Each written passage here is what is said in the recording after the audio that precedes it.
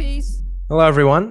Welcome to the House of Peace podcast, where we talk about God and where we have honest and open conversations to raise awareness about Jesus and who He really is.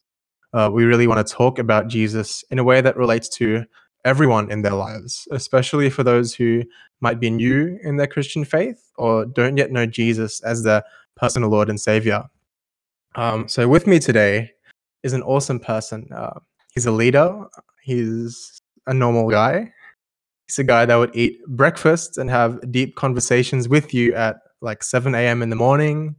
He's a guy that would eat Chinese buffet with you every second weeknight. But most importantly, he's a man of God, and that's why I've brought him along today.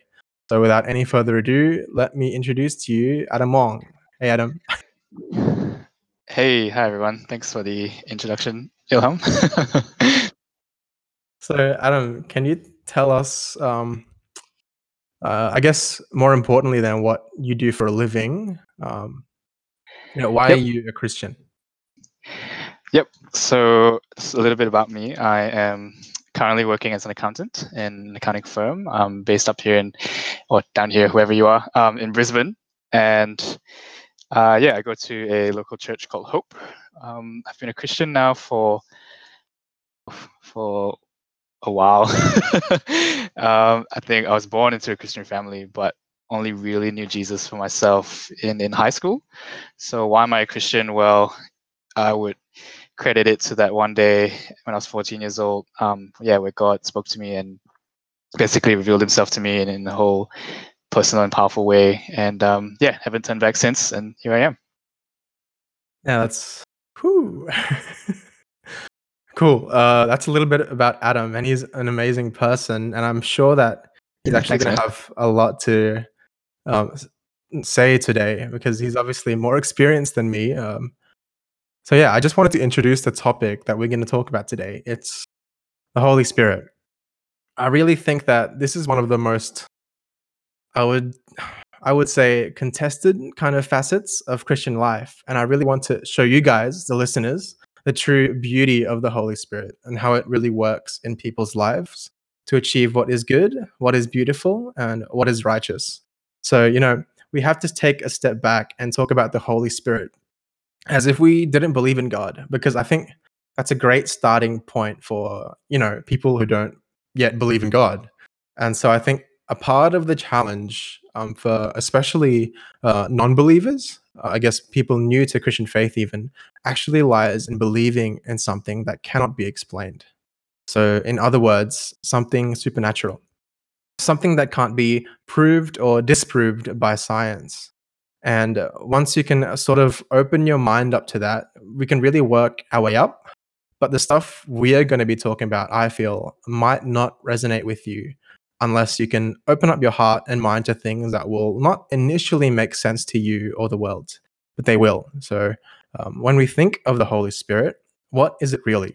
Is it like a wind? Is it like a bird? Is it like a fire? One of the key examples in the Bible, Jesus says in John 3, verse 8, the wind blows wherever it pleases. You hear its sound, but you cannot tell where it comes from or where it is going. So is everyone who is born of the Spirit. So maybe it is like a wind. Like, what do you think of that, Adam? Yeah, I think you put it really well, man, in the sense that it is something that can be very hard to grasp, especially for, I guess, those listening who may not necessarily believe in God as yet or have that experience or that personal encounter with him. It can be very abstract. And I think the verse that you cited there, Ilham, is a really good description, really just to help us understand the Holy Spirit, because it very much is that. It's not something you can, it's not someone you can touch and feel and even audibly hear, but often it's the impact that you feel of it, and whether it be just in the strength that the Holy Spirit gives, or the power it gives, or even just the comfort, that it gives in the times where we are low. So I agree with what you're saying in a sense that it's not not the easiest to grasp, especially for those unfamiliar with God. But he's definitely someone who's real, or at least I know he's real in my life, and whom I feel and can relate to. Cool. So I just want to take it back to that concept of wind. So when we think of wind, what is it? Sometimes I'd like to think of wind as kind of like it actually is an invisible energy that makes the clouds move and like the trees sway. So I guess I want to relate it to God's Spirit, the Holy Spirit. It's living and it's real energy. So when we think of, for example, our breath, we think of oxygen. We think of breathing in oxygen, and then we think of exhaling carbon dioxide. That's like respiration, right? So then I could argue that breath gives us life and energy. Well, I kind of believe that's what the Holy Spirit is. It's sort of like God's energy. It's invisible, but it's able to create wonders that us humans honestly never thought would be possible. So, in that note, Adam, I have a question for you. What is the work of the Holy Spirit, or in better words, what does the Holy Spirit do? Yep, that's a really, really good question. Many things, as you know, you'd uncover in Scripture, but I think the Holy Spirit is described as having many roles. Things like the Spirit is our advocate, our counselor, our comforter, our teacher, and so essentially that's the work of the Spirit in us and through us. He comforts us in times of mourning. He gives us instruction. He gives us strength when we need it. And in some passages you'd read that he even transports people from place to place, which is quite interesting. But I think a key work that the Spirit does, though, is really to give us power.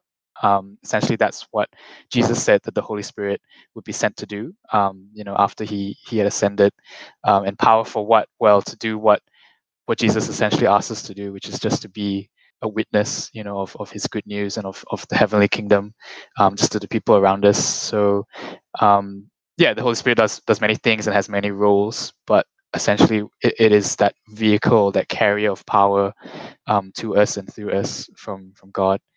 But I think for me personally, though, I think the Spirit is very much my comforter, and it may not make sense, I guess, to those who may be hearing that they don't really know much about God or that, but um, he really is just a presence in my life that really helps me through dark times or low times. And it really is God in that. So yeah. Awesome. So I guess as a Christian, I've heard of this phrase that Christians are baptized with the Holy Spirit, and obviously, I assume that you've been baptized with the Holy Spirit because you are a Christian, and you've just claimed that you have that power of comfort inside of you. What does that actually mean when it says that Christians are baptized with the Holy Spirit? What's the purpose of that baptism? Yep. Um, Again, really, really good question. And to be honest, it is a whole other podcast or lesson in itself. But I'll do my best to kind of unpackage it, and forgive me if I'm, preaching or whatever. But essentially, I think we need to understand first and foremost that baptism, in and of itself, means to immerse, right? Like it is an immersion, or imagine, a covering or being filled by something, and so a Holy Spirit baptism is essentially that. It's to be immersed or filled by the Spirit. And it sounds a little bit out there, but in reality what this essentially means is just the Holy Spirit of God coming to us, invading our lives, and just filling us up essentially, in the spiritual sense, and bringing with it power. And to me, the Holy Spirit baptism, it's not just some sort of spiritual jargon, but what it is just God releasing his power in me and through me. Um, and and its purpose is clear. It's essentially to enable me to do the works of God, enable me to be who he's called me to be, in a way that I couldn't achieve on my own. So Holy Spirit baptism is just the filling or the empowering of the Spirit on you. And why? It's to achieve the purpose and will of God.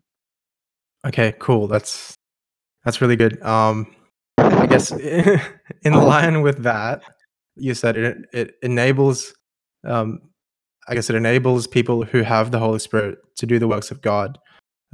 That's actually like kind of the answer to my next question. But I guess Can you provide for the listeners some examples of what the Holy Spirit can enable Christians to do? Mm, mm. Yeah, for sure. In scripture, if you read in the New Testament, it talks about spiritual gifts, things like teaching, prophecy, healing, speaking in a heavenly language, and even serving or giving. And there's a reason why it's called spiritual gifts, because it's gifts that result from the Spirit at work in us and the Spirit um, enabling us. And so, to your question, Ilham, what does it actually specifically enable us to do? Well, essentially enables us to do exactly this, to teach, to lead, to prophesy, to speak in different languages, to heal and to serve. Essentially, I guess what the modern day average person would call a miracle, or something spiritual. That's that's what the Holy Spirit would enable us to do, because it's not something that in and of ourselves as just human beings we would necessarily be able to do.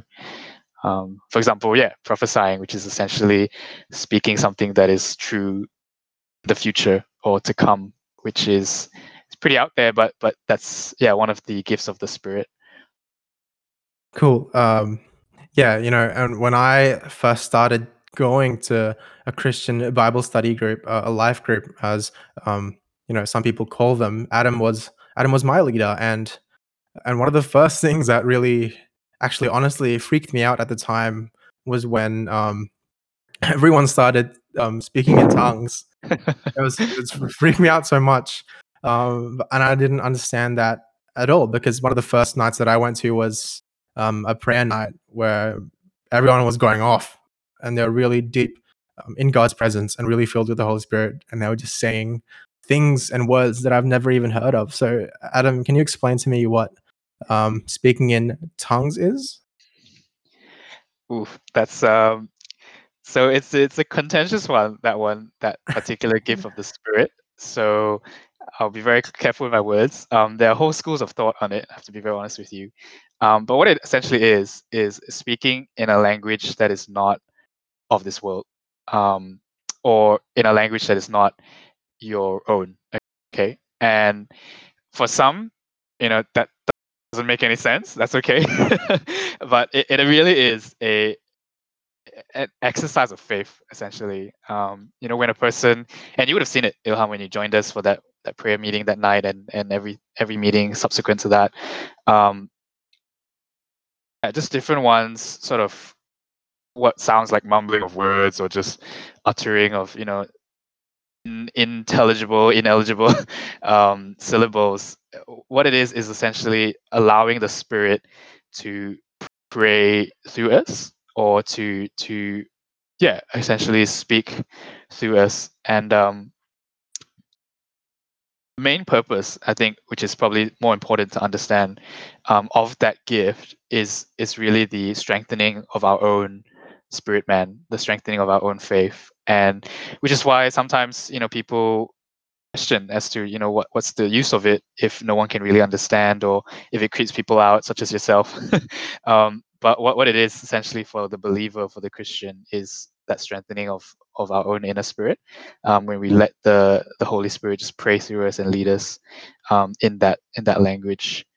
And just to share, I guess, a little bit for myself, when I first received that gift and the Spirit for myself, while it was a little bit weird, for sure, 100%, I won't deny that, but it did bring a noticeable comfort and a noticeable power, or I wouldn't say power, but just strengthening um, inside of me, that I can't really explain, to someone who would have never experienced it, but it is real, and it is a feeling that I get when I do pray in tongues. I think just wisdom needs to be exercised when it is used, but yeah, that's what I would say.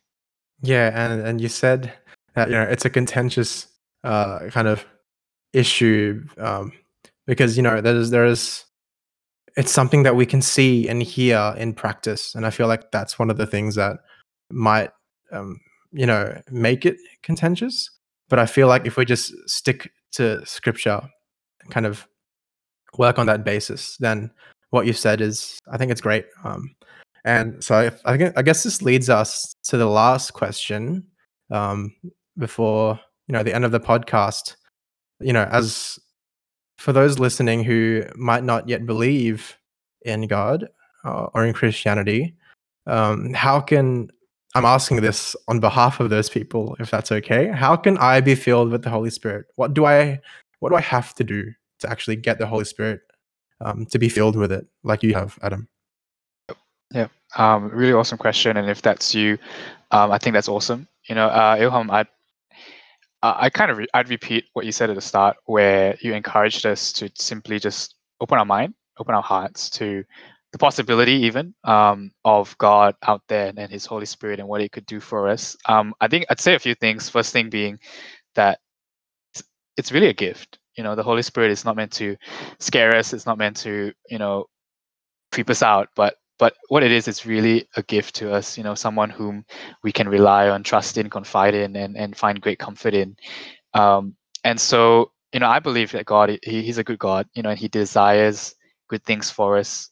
So if that's you, and you want the Holy Spirit, I'd encourage you just to ask, just to say, hey, God, in this moment, I believe you're out there. I believe that your Holy Spirit is a thing. He's real. Um, will you show me? Will you give that to me? I want to experience you and your power in my life. Um, and that's perfectly biblical as well, because the Holy Spirit, time and time again, we see is received by faith. And what faith is simply believing or trusting that something is true, and God will respond to your faith. So yeah, if that's you and you want the Holy Spirit, really all it is simply asking God for it. Whether you're in your room or you want to attend the church and find out more, that's all good. But yeah, it's an open invitation essentially, and God is more than ready to give it to you. For myself, when I asked, I prayed with a friend. So maybe if you have a Christian friend, you could do that. But yeah, a friend essentially just prayed over me, and we asked God together to fill me with His Holy Spirit, and He did. So yeah, it's really just a matter of asking in faith. Okay. So, I guess as a follow on to that, and I did say the previous question was the last question, but now I'm really curious. If it's okay with you, can I ask, when you were filled with the Holy Spirit with your friend, what happened? Did you feel anything? Did you kind of know that something changed in your mind, or just explain if you can. Yep, yep. I'll do my best. So I think first of all, it might be different for any one of us, but what we see in, I guess I'll start with scripture, is that evidence of the Spirit coming upon someone often is power, or um, in Acts, we read of the speaking in tongues. So that's often an evidence that we find. For me, it was that. So when I had prayed and asked God with my friend, I essentially began to utter things or to pray things that I had not understood, and that's how I kind of knew.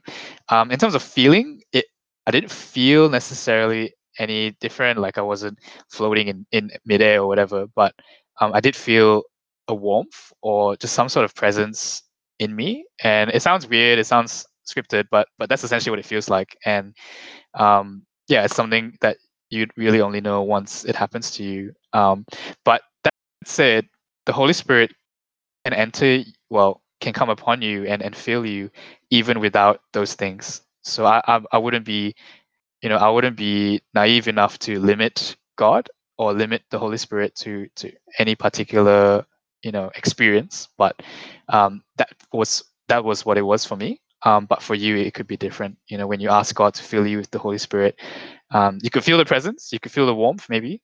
You could probably speak in tongues, but even if you don't, that's not necessarily a sign that it hasn't happened.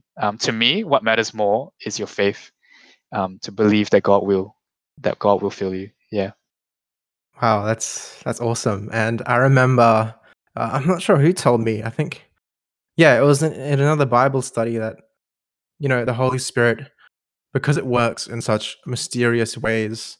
It In my life, as an example, it worked in ways that were really subtle. So for me, I guess you know um, it worked in a way that made me actually want to pick up my Bible and read it every day, even though there were days where I just didn't even feel like wanting to be close to God. I somehow still picked up my Bible anyway, and I feel like over time, my faith has really increased because of the Holy Spirit, not by my own works. So, Yeah, like wow. personally, it's for me. Yeah. So I guess as an ending, Adam, would you like to plug your church? Plug my chat. Yeah, for sure. I mean, if you're in Queensland or any part of Australia, really, we have a church. I'm part of a church. Ilham is also part of a church called Hope Church Brisbane. Hit us up online.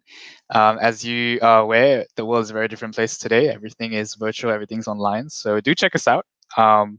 Our Sunday service is every Sunday at 10 a.m. or 2:30 p.m. Yeah, and everything's online. So just check out our website. We'd love to connect with you, welcome you. And life groups happen every Friday night at 6:30. So again, everything's on the website, hopechurchbrisbane.com.au. Yes, awesome.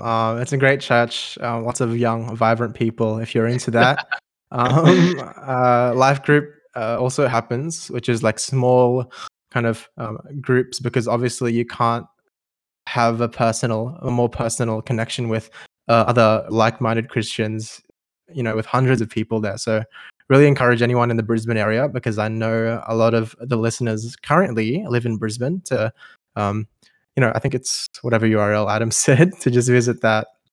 So yeah, cool. Thank you so much, Adam. I know that you're a really busy accountant man, and an even busier man of God. Yeah, thanks. Oh, good. Thanks so much for the opportunity, even just to feature on your podcast. It's awesome. Yeah, cool. Thank you, listeners, and I will see you guys next month. Thank you to Elisha for making the music theme.